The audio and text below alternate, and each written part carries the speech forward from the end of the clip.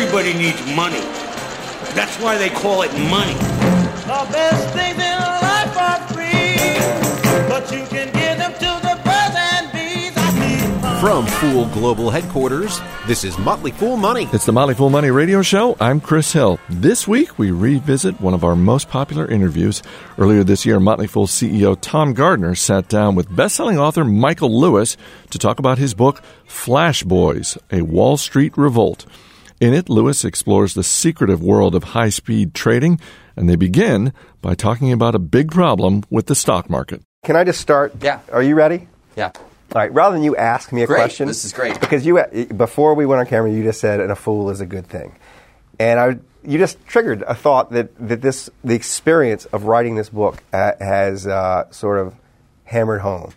And it's that a big part of the problem in the stock market right now, or has been, that investors did not want to acknowledge their ignorance about how the stock market worked. So they're willing to believe the noise that came out of brokers' mouths about how electronic trading worked. And everybody is still, to this moment. And not just investors like small investors, but the CEOs of the large mutual fund companies. The heads of mutual funds, the heads of pension funds, the big hedge fund managers, that the thing that they get quickly offended by, coming out of my mouth, say, is the idea that the hero of my book explains to them how the stock market now works, even though that's what happened. That 2 or 3 years ago, they had no idea how they were being front-run by high-frequency traders. This guy comes and explains. They respond by saying, oh, my God, I can't believe this is happening. Flash forward to now, and when they tell the story, oh, I knew most of what was happening. He helped me round out my understanding. And it's funny that it's a problem in finance. And I don't know quite why it's a particular problem in finance. The idea that ignorance is a sin, and so everybody's terrified about not knowing, when it's such an unhealthy... I'm not defending finance by asking this, but what industry is ignorance not a sin? I mean, obviously, it's maybe the greatest sin in finance where you're essentially, in many cases in finance, acting as a salesperson. I have an answer for you. Yeah. My industry, journalism. It's great not being a detective. Columbo, that not knowing is an excuse to learn. That not being a know-it-all is a huge advantage in being a journalist. It's better to seem to know less than you know. Have you read the book The Outsiders by Will Thorndike? I have not. He points out 8 CEOs that performed incredibly well over 20-plus year periods as CEOs, and he looks for the patterns across them. Right. And what he finds is that virtually all of these CEOs came from outside their industry. So they acted as detectives. They had to figure out what was really happening. They brought fresh eyes to it, and they didn't have any convention to protect. And there was no stigma associated with not knowing. Right. And there's this stigma associated with not knowing things in a rapidly changing environment, which is finance. So things are always not known. There's all this innovation going on, much of it malign. And, I mean, nobody knows what a subprime CDO really is or whether it's really AAA. Nobody asks. I mean, so that's... I don't know why this is particularly a problem. I think it is a particular problem. It's very noticeable in finance. And it may be because in finance it's filled with people who are rich and they're used to people thinking they know everything and they like that pose of I know everything. Well, it creates an incredibly interesting dynamic now that technology is coming front and center into finance and, of course, into every industry. And automation algorithms right. and what 61-year-old CEO of a large financial firm should know things about that going in. And so they're seriously hurt by the fact that they can't willingly admit that they don't understand how the tech works. So I'll tell you a quick story I heard. I didn't put it in the book while I was working on it. So a guy who I met who kind of experimented in designing high-frequency trading strategies, but it never really put him into practice. He was a professorial type. Collided with an old trader who ran a money management firm who said, this was 5 or 6 years ago. Let's try your algo. Let's go trade with the thing you dreamed up. And so the guy says, I never done it before, but let's do it. So they say hook it up, so they're hooked up to doing trades, and they hit the button, enter to go, and the thing starts doing maniacal things. I mean, it's like losing money. And it's like an IBM commercial right now. And the 61-year-old CEO of the money management firms, turn it off, and they can't, hitting buttons and they can't turn off. He goes on and he yanks the plug out of the wall to shut the machine down. But it was just, it is sort of like the mark of the Wall Street man, overconfidence. I mean, male overconfidence is responsible for so much trouble in the financial system, and when it collides with technology, it's particularly toxic, I think. Let's go with some of the basic themes of the book, just for those of us who aren't familiar with them. And I was saying to you off camera that high-frequency trading, dark pools, the whole dynamic between the two, flash trades. I've heard the terms, but I've never really spent much time digging into them because I'm buying stocks and holding them for 5+ years. So there's no particular reason for you to know. Nonetheless, it would be good for me to know. And now, for one reason, you know what the reason is? That you're talking about the structure of the market you're operating in. So you just sitting on stocks may not be getting scalped that often. The market is becoming increasingly unstable in the service, just to serve the high frequency traders.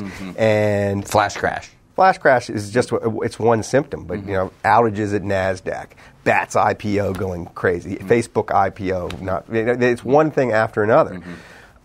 So at some point you have to pay.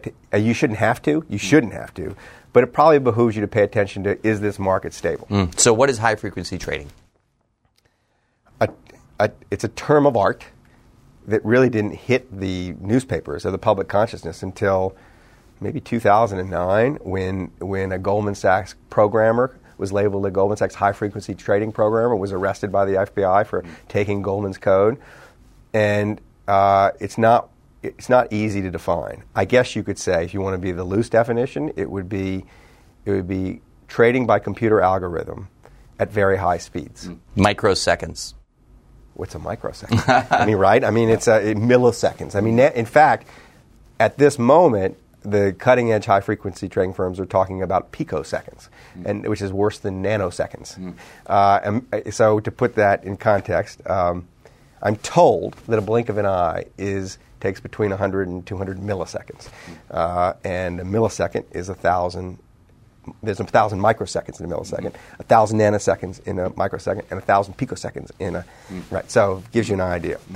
I like to think I can blink my eye faster than that. See? I did it. You are ready to trade. You are ready to trade. Go. So talk about spread networks. And that essentially, in a way, as I was reading, I was thinking this is like the very first oil pipelines. I mean, maybe not necessarily the railroads. First. Yeah, I was yeah. Go. Railroads. Yeah. So can I frame this just by saying... Please. All right. So the book it's a very simple structure. It's about one guy who's a trader on Wall Street figuring out how the stock market actually works. Even though he's in the stock market, he realizes around 2008 something's changed and I don't know. What is it? And spread networks enters in the story, even though it opens the story, as an important data point for him in what's happened. So what spread networks is there was a trader on the Chicago Mercantile Exchange who realized that people were willing to pay for speed, incredible speed, but without totally knowing what it was for. His name was Dan Spivey. And Spivey in 2009 looks at the fiber optic line that runs from the Chicago Mercantile Exchange to the New Jersey stock exchanges where the actual stocks are traded. Futures are in Chicago, individual stocks in New Jersey.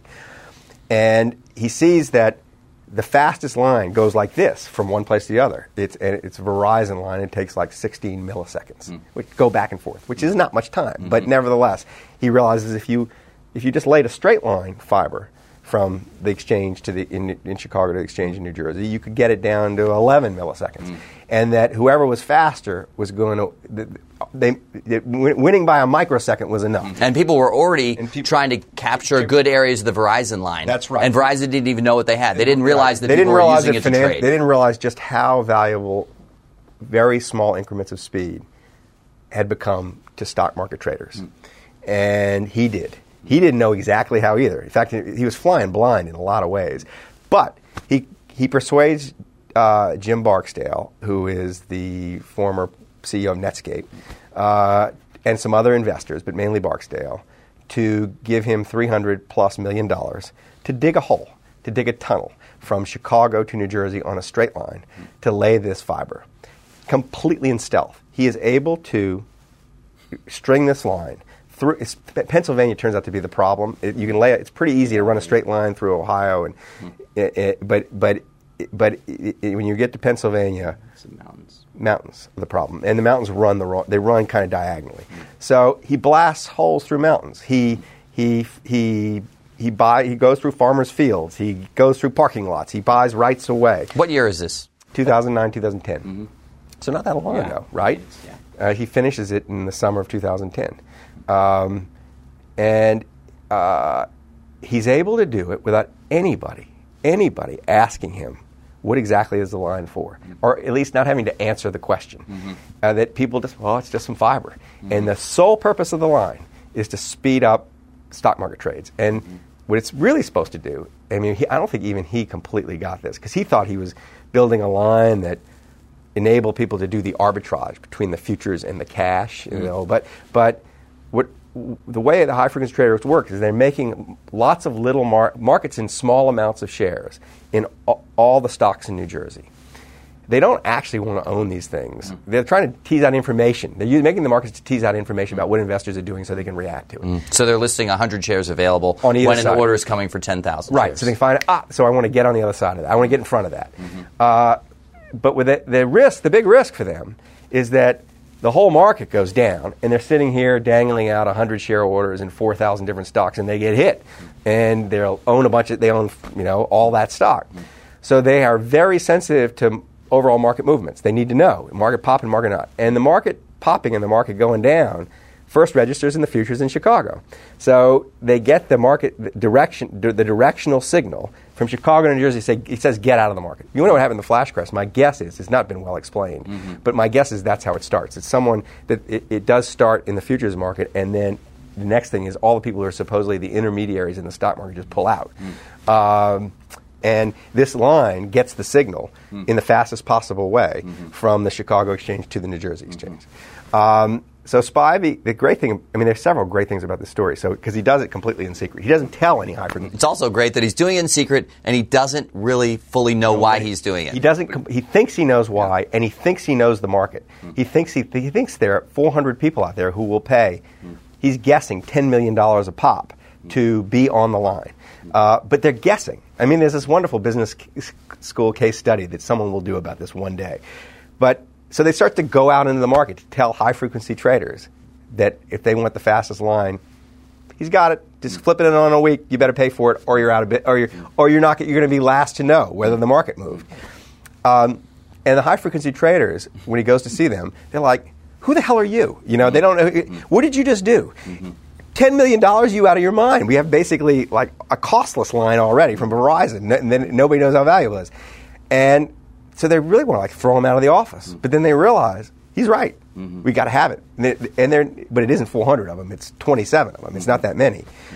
But in a funny way, they also begin to resent him. They hate him. Yeah, they all hate him. They all hate him. He didn't my care. system is working now. I'm going to have to pay $10 million, and now the game is on to go faster and faster to beat the other firms. Right. They hate him, and he loves it that they hate him. He doesn't care. He's like the salesman who doesn't matter what his customers think about him.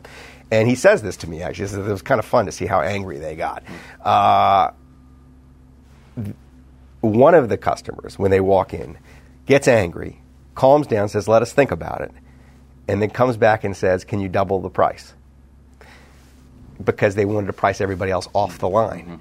The bank's response is riveting. So he goes into the banks. The banks are trying, at that point in their lives, think they're competing. I think they think they're going to compete in high-frequency trading. That turns out not to be so, I think. But he goes into Goldman Sachs, and he goes into Credit Suisse. And Credit Suisse says, and he says, you can at least for $10 million you can be on the line, but you can't let your customers use it. You can't let anybody else use it. It's just for your own proprietary trading. To which they say, "Screw you! You're trying to screw our customers. We won't do that. You want us to trade against our customers at a faster speed than the customers could trade. It's going to look, we're not going to do that." He goes to Goldman Sachs and they say, "Ship it in. We'll take it." And I also like the Morgan Stanley. And he goes to Morgan Stanley and they say, "Could you change the language? Because we want to do it." Yes, in case we're called out. So the optics aren't good. But he starts to develop the first picture of what this market looks like. No one knows this market. No one knows who these high-frequency traders are.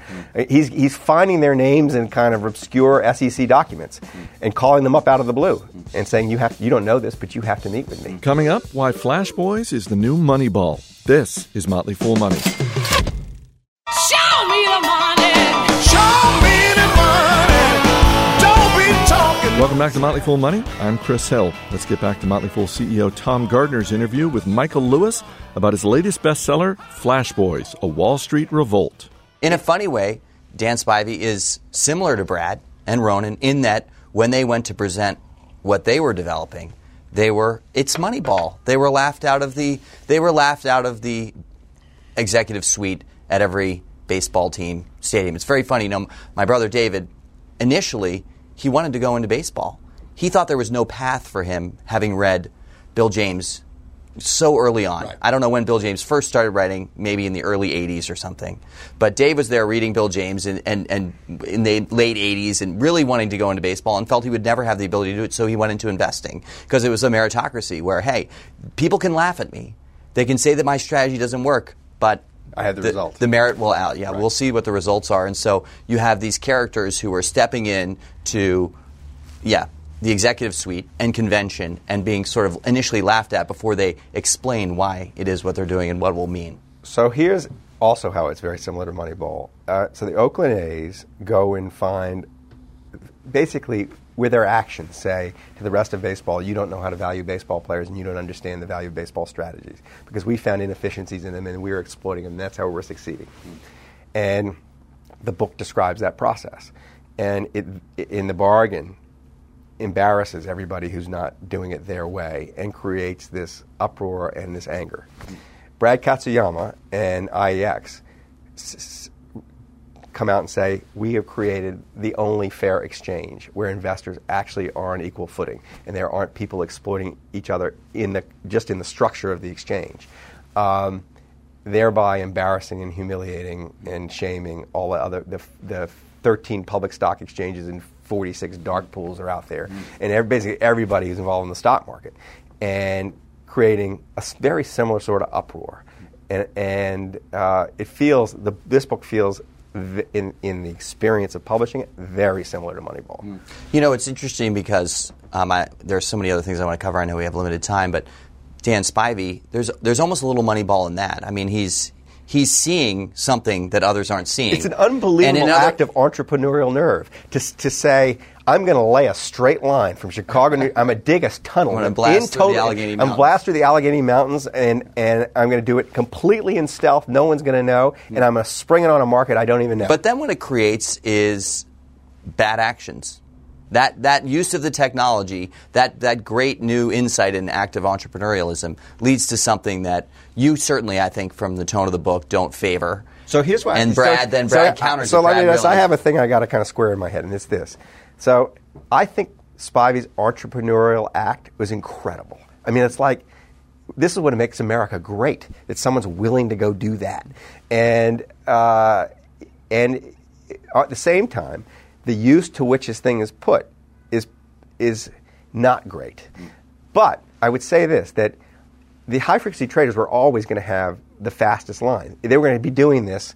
I don't think he increased the take that high-frequency traders have in the market.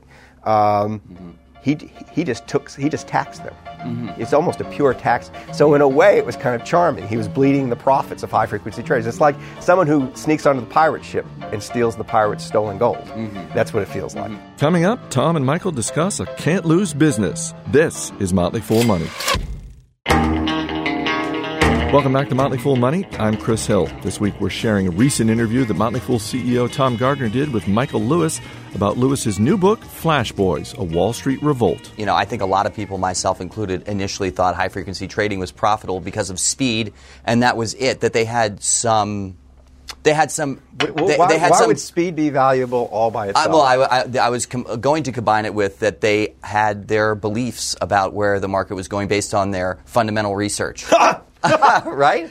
Yeah, right. So I'm a fool. I don't feel comfortable being laughed at. That's very sweet. This is why this book was so valuable to me, Michael. It's very good. I didn't know what the high-frequency trader advantage was. They have speed. They're there first, but what if they're wrong? So couple this with two things. One is their obsession is with speed, right? With microseconds advantages.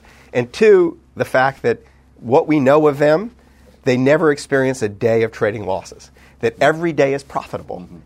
1,000 days of no trading losses. Mathematically impossible unless... So how does that, unless you're basically gaming a market, unless that is not, there's no, you can't be taking market risk. You can't be making judgments about stocks. No matter how good you are as a money manager, you will have stocks that go down some days, right? Of course. Of course. So they're doing something different. Oh, well, this is why this book was so valuable to me. Yeah, and what they're doing is explain dark pools and what is happening with the various firms. So one of the things the book tries to do through the journey of Brad Katsuyama is divine the different predatory strategies. I don't pretend to have gotten them all. He finds 4 big ones. So I'll give you an example of the one that's easiest to sort of get your mind around. Is the first one he discovers. He's sitting at his desk, at his trading desk in southern Manhattan in 2008.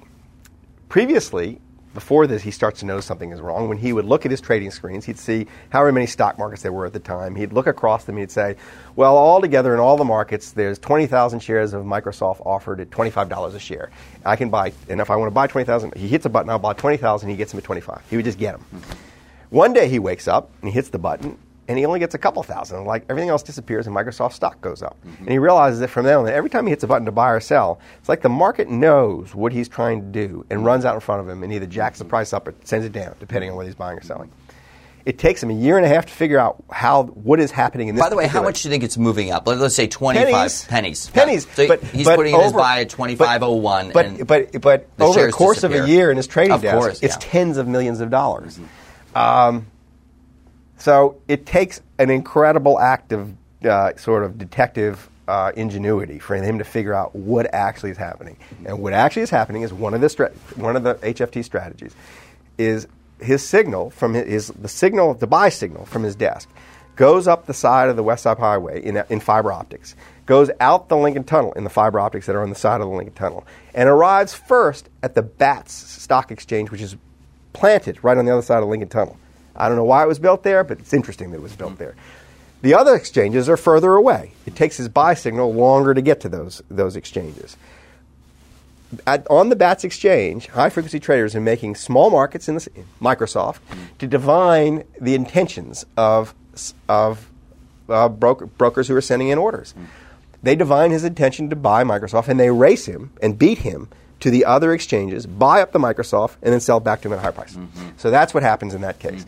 And every time It's parasitic. It's parasitic. No matter what exchange he landed in first, they would beat him to the other exchanges to get whatever stock was there. So the fragmentation of the market created this opportunity for people to race back and forth between the markets. And the dark pools add even more fragmentation. So it's the one way to kind of generalize what's happening is that sort of like there's 60 places now where you can buy and sell the stock of Apple or for investors, let's say for large investors who don't want the market to know what investment they're making. So they send their order into a dark pool. Well, which ends up not being right. A dark pool. It's like, by the way, we put a couple flashlights in the dark pool, and we've given bathing suits. That's exactly right. So they've given flashlights to high-frequency traders in the dark pool. They've given them special access, sold them access to the dark pool. And then what they do is the way the big banks tend to route the orders is it's like they want the order to be executed in their dark pool. So they do everything possible to prevent it from being executed outside the dark pool. So they hoard the orders. So they keep big orders that might cross away from each other. So buyers, this system of intermediation has evolved to prevent buyers and sellers from coming together too easily, because otherwise you don't need the intermediary. So people are saying, I'm sure it's happened in some of your interviews, I know that I've read online, some people are saying, well, this is just great. I don't know why Michael Lewis is raising an alarm here. This is creating a tremendous amount of liquidity in the market. It's allowing investors to be down penny to penny rather than back in the day in 1989 when I was buying shares. It was like you could buy it at 35 1/8 and it's 35 1/8 to 35 7/8. So we're not talking pennies. So we're out of fractions. We're into decimals. And so people are saying this. People are saying this. Let's see how I can explain this. So technology has brought wonderful gains to many industries. When I was living in London, when I was 24 years old, it cost me like $2 a minute to make a phone call to my parents. It now costs me pennies a minute, right? Now, so imagine, and that's because of gains in technology. Now, imagine if some gremlin in the middle of the telephone system in the process of that declining price. Instead of letting it go down to 2 or 3 pennies a minute, wedge its way in and charge me 10 cents a minute or a nickel a minute. I'd say, wow, the phone system's still so much better. Why am I upset with the gremlins? And they were the first ones to go out publicly and say, we're creating phone calls. So we're creating voice, sound at a lower price. So let me give technology. you another explanation to couple with that explanation. If you take any market, take a stock market, if the government waved a wand over and said, so you now have to be front run. Here's the government entity that will front run Scalpers Inc. Scalpers Inc. will front run every trade. What is the effect on this market? It will double the volume in the market because every trade gets front run. So all of a sudden, the Scalpers Inc. it creates twice the volume. And if you think liquidity is volume, yes, you increase liquidity, and you can start to say you can't get rid of Scalpers Inc. because otherwise the market would be half the size of that's what's happened. So you have to define liquidity. What is liquidity? It's your ability to turn your stock into cash. They're not there to do that. They're not there taking risk. They go home every night without positions. Without them, technology and decimalization, the spreads would be narrower. That's true. The actual spread will be narrower. I mean, the stated spread is often a penny, right? It's tiny. But it's not. It's an illusion. The minute you go to act on that spread, it widens with any volume. So what has this changed for you in your active day trading? I don't. Well, that's my question. What impact does this have on your approach to investment in Motley? Can I just tell what my reaction? So my reaction was, first, unbelievable story that this has happened and that these guys went and figured it out. So that was my first reaction. But how it affects me personally as an individual investor. I am the most passive investor there is. I take very little interest in it. I don't trade and I hold long term. And so the scalping side of things matters very little to me. I mean, I'm not losing that much money.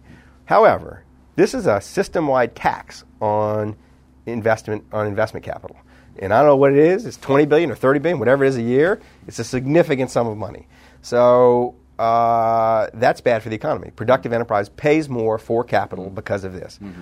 Now, that's in a way trivial compared to the instability caused in the system by the complexity required by high-frequency traders and imposed on and demanded of the exchanges by high-frequency traders. So what is the instability? What do flash crashes and NASDAQ outages and all this lead to? It leads to mistrust in the investment public.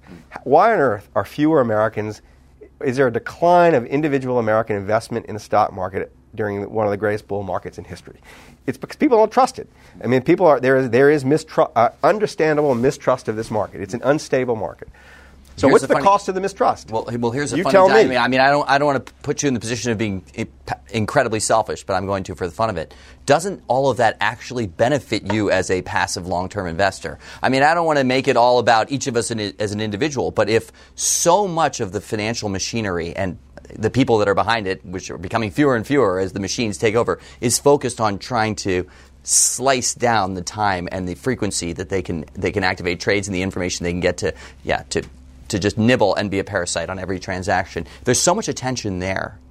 Doesn't that open up and if the rest of the marketplace is therefore distrustful, doesn't that create a great long-term opportunity for a long-term passive investor like you? I have to think about that one. I mean, I think that I'm not saying it's a good thing. No, so my reaction, my basic reaction is probably not, because what I'm thinking is, all right, I'm a long-term passive investor. What am I actually doing as a long-term passive investor? I'm making an investment in the future profits of American corporations, or the corporations in my portfolio. And those future profits are going to be badly affected by an unstable market if they're operating in an unstable market. I mean, it's just not good. So, but as a stock picker, if I was a long-term stock picker, maybe it creates more. If fewer people want to be in the marketplace, maybe it creates a bargain or two for me. I don't know. I just don't know. But I don't. But the overall instability and loss of trust in the market system. So can I add one more thing Sure. as a cost? And I don't think it's trivial. So if you create an industry on Wall Street that sucks in the best and the brightest, whose job is basically to game the system and scalp investors, and you create that as a model for success in this country, and that's what kids who graduate from Princeton, Harvard, and Yale think is successful, what is the effect of that instead of doing something actually useful? I love the description in the book of, I think it's John Schwal. His first name John? Yes. Schwal. And he's assembling the LinkedIn networks to understand what's happening with high-frequency trading businesses, because none of the executives will go on record and they'll fire anyone if they speak in the media. But so many of the developers, the software developers, the technology are going onto LinkedIn and posting what they do. And he's able to connect those networks and read what they're doing. And he comes to the conclusion that all of these very bright, presumably very bright developers don't know. They don't have any idea what they're doing. They're building the whole technology platform. They have no idea how it's being used. It's being used to parasitically nibble off trades across the market. Right. That's right. It's amazing, and they found this, the people at IEX found this over and over, that the technologists tended, not always, but tended to be so narrow, so specialized, that they didn't have a sense of how their work fit into the big overall picture. That's a real misuse of talent and resources. So that's disturbing. I have a potential solution. I'd like to have you shoot it down. Because I can't shoot it down in my mind right now, but I'm sure it can be. Maybe you can't shoot it down because it's your solution, and you really don't want to. I'm so egotistical. Okay, but I'll try. So here's what it is. Why don't we apply capital gains tax rates tied to the length of your holding period? We do in a very generic macro, in a very you're saying way. If it's a millisecond. Yes, it's 98% capital gains tax, and basically if it's 10 years. It's 0% capital gains. So here's the thing. I mean, this is going to sound crazy coming from my mouth right now, but I have no doubt that there's some useful high-frequency trading. And if you start mucking around in the markets that way, I think what we need is more transparency about what's going on. I think there are other ways to solve the problem. That seems like I don't know what the consequences. It seems so great to me that everyone now needs to be in New York. I love the firm. I can't remember in the brilliant story that you've told here, the firm that feels like it's fine to be in Kansas. Yes. And then they're waking up to the reality. Well, you remember? You probably remember. There's a time when people were saying that the great thing about now, the technology means it doesn't matter where you are. But if everyone needs to converge closer and closer right into the center of New York City, and New York City has like the highest tax rates. Why don't we tax that for high-frequency trading? They really have to be in New York. Well, they have to be in New Jersey, which is even worse. They have to be. They have to have their machines next to the stock exchange. That's the thing. Wall Street is no longer Wall Street. It's in New Jersey. How that happened, I don't know.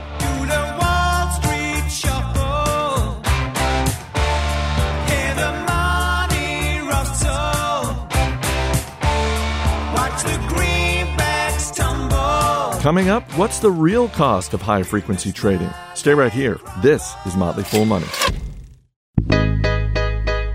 Welcome back to Motley Fool Money. I'm Chris Hill, and we're wrapping up Motley Fool's CEO Tom Gardner's interview with best-selling author Michael Lewis. Michael, what do you think broadly is happening with technology and algorithms, robots? Does this interest you, or do you just happen to have gotten deeply into the story because it's in the world of finance, which you have spent so much of your I'm your probably life? Not as interested as I should be, but you can't help but notice that the technologist is displacing the trader on Wall Street. I mean, that's what's been happening, is machines have replaced people. So the people who control the machines are the people who have increasingly power, people who understand the machines. So it is. So the Russian technologist who's in jail, rightly or wrongly now. They let him out, but yes. Okay, they let him out. He was his conviction was overturned after he spent a year in jail. Okay. So, but those technologists, you're saying, they are the future of Wall Street. Like Pixar is the future of Hollywood in some way. I mean, technology that may be a backroom basement tool that has been used by investment firms is becoming much more front and center and ultimately will be the leader of those firms. So I think one of the reasons the high-frequency trading industry, this shadowy, very small firm kind of industry has flourished is that the big banks did not confer enough status on the technologists who could create high-frequency trading platforms, and so that they went and did it outside the banks. They don't respect it. They don't respect the technologists. So I think that's probably changing, but slowly. And I do think that the geekification of Wall Street started when I was there. I mean, that all of a sudden, the Salomon Brothers trading floor, the guy who used to be the guy who ran the thing was big and hairy and ape-like kind of thing, and he got replaced by these weedy MIT guys who had no hair anywhere. Does this cause you to be a long-term optimist about the markets and market stability? And do you believe that the book has the potential to have a major impact? I mean, I presume that's part of the reason you spent probably a very intense period, given how recently this happened, to actually sit down and write this book. Are you an optimist that things are going to be, transparency will win, and that the market will be more stable for investors? I think it's going to be a war. I really think that it's going to be an ugly, long war. And I think that Brad Katsuyama and IEX, I think Brad Katsuyama is Frodo Baggins in Lord of the Rings. I think he's sort of like, he has antagonized Mordor, and the orcs are rising on Wall Street. And on the other side, he's got this Fellowship of the Ring thing with investors, big investors who are supporting him. And the war is between, ultimately, big investors who manage little people's money and the system that is exploiting the money. And I don't know where it ends up. I don't actually know where it ends up. I do think it's not going to just go away quietly. It's not, the book's not going to be published and then people are going to forget about it because they've got all these investigations going on. And I do think also that if the world changes, it won't be because of the book. It will be the people. But IEX could be the lever. That you create this fair exchange. It really is, and it's really a fair exchange. And you're committed to restoring trust in the financial markets. What you do is you give people a choice. And so all of a sudden they're making, it's not one dark pool versus another, or one exchange that's sold out to HFT versus another exchange that's sold out to HFT. You actually have a fair place that's operating in the interest of investors, that you force a choice onto the world that hasn't existed before, and that's very seditious. Purity, an opportunity to have a purely transparent. But yes, there's no reason it can't market. be. I think there's no. So I do think, I think they're going to win. I don't know how, but I do think. I mean, I can imagine several paths to change. I mean, I can tell you what I think the most likely is. The most likely is one of the public exchanges, possibly the New York Stock Exchange, says it's actually, this thing is turning fast. The old business model of deriving our revenues from high-frequency traders is going to collapse. Let's buy IEX and make them the New York Stock Exchange. Let's get the reputational win. Yes. Huge reputational win. So Goldman Sachs has been the first mover in the banks to get behind IEX, and no one else has followed. I love that. Part of the reason that could be true is because they realize they can't catch up technologically. That's right. So they're like, that's your point. Let's play the reputational side of this. Let's win with what we have. So there's no reason an exchange, one of the exchanges, won't do the same thing, and that would the natural one to do it is a New York Stock Exchange. Michael, I know, by the way, so in that scenario, you are our J.R.R. Tolkien. We hope you're safe out there writing about this. I thought it was Gandalf. Okay, you're Gandalf. I love that, but you're such a youthful Gandalf. Okay, I'll be one of the humans. One of those guys. I'll be Viggo. Okay, perfect. You're Viggo. So I know you're not going to share this with us. This is the final question I'm getting from Mac, our producer, that you have to go. You've got another variety of interviews here in New York, so thank you for spending time with us. Federal Communications Commission license number 1215095. I Googled it. I need to dig deeper. You do. There's a clue. Has someone figured the mystery of the final page of your book out? Not someone who's going to put it in print, but an investor got to the bottom of it very quickly. Okay, got it. So do you have any additional clue or hint for us, or no, we're on our own? There's enough there. There's enough that there. That investor did it. You can figure out who did it. There's a puzzle at the end of this great book, and we're going to figure it out together in the Motley Fool One community. Why not? Michael. Thank you. Thank you. It's fun. Interviews with business leaders and CEOs is one of the many features in Motley Fool One, our premier all-access service headed up by Motley Fool CEO Tom Gardner. To learn more about Motley Fool One, just visit fool1.com. That's fool1.com. That does it for this week's edition of Motley Fool Money. We'll see you next week.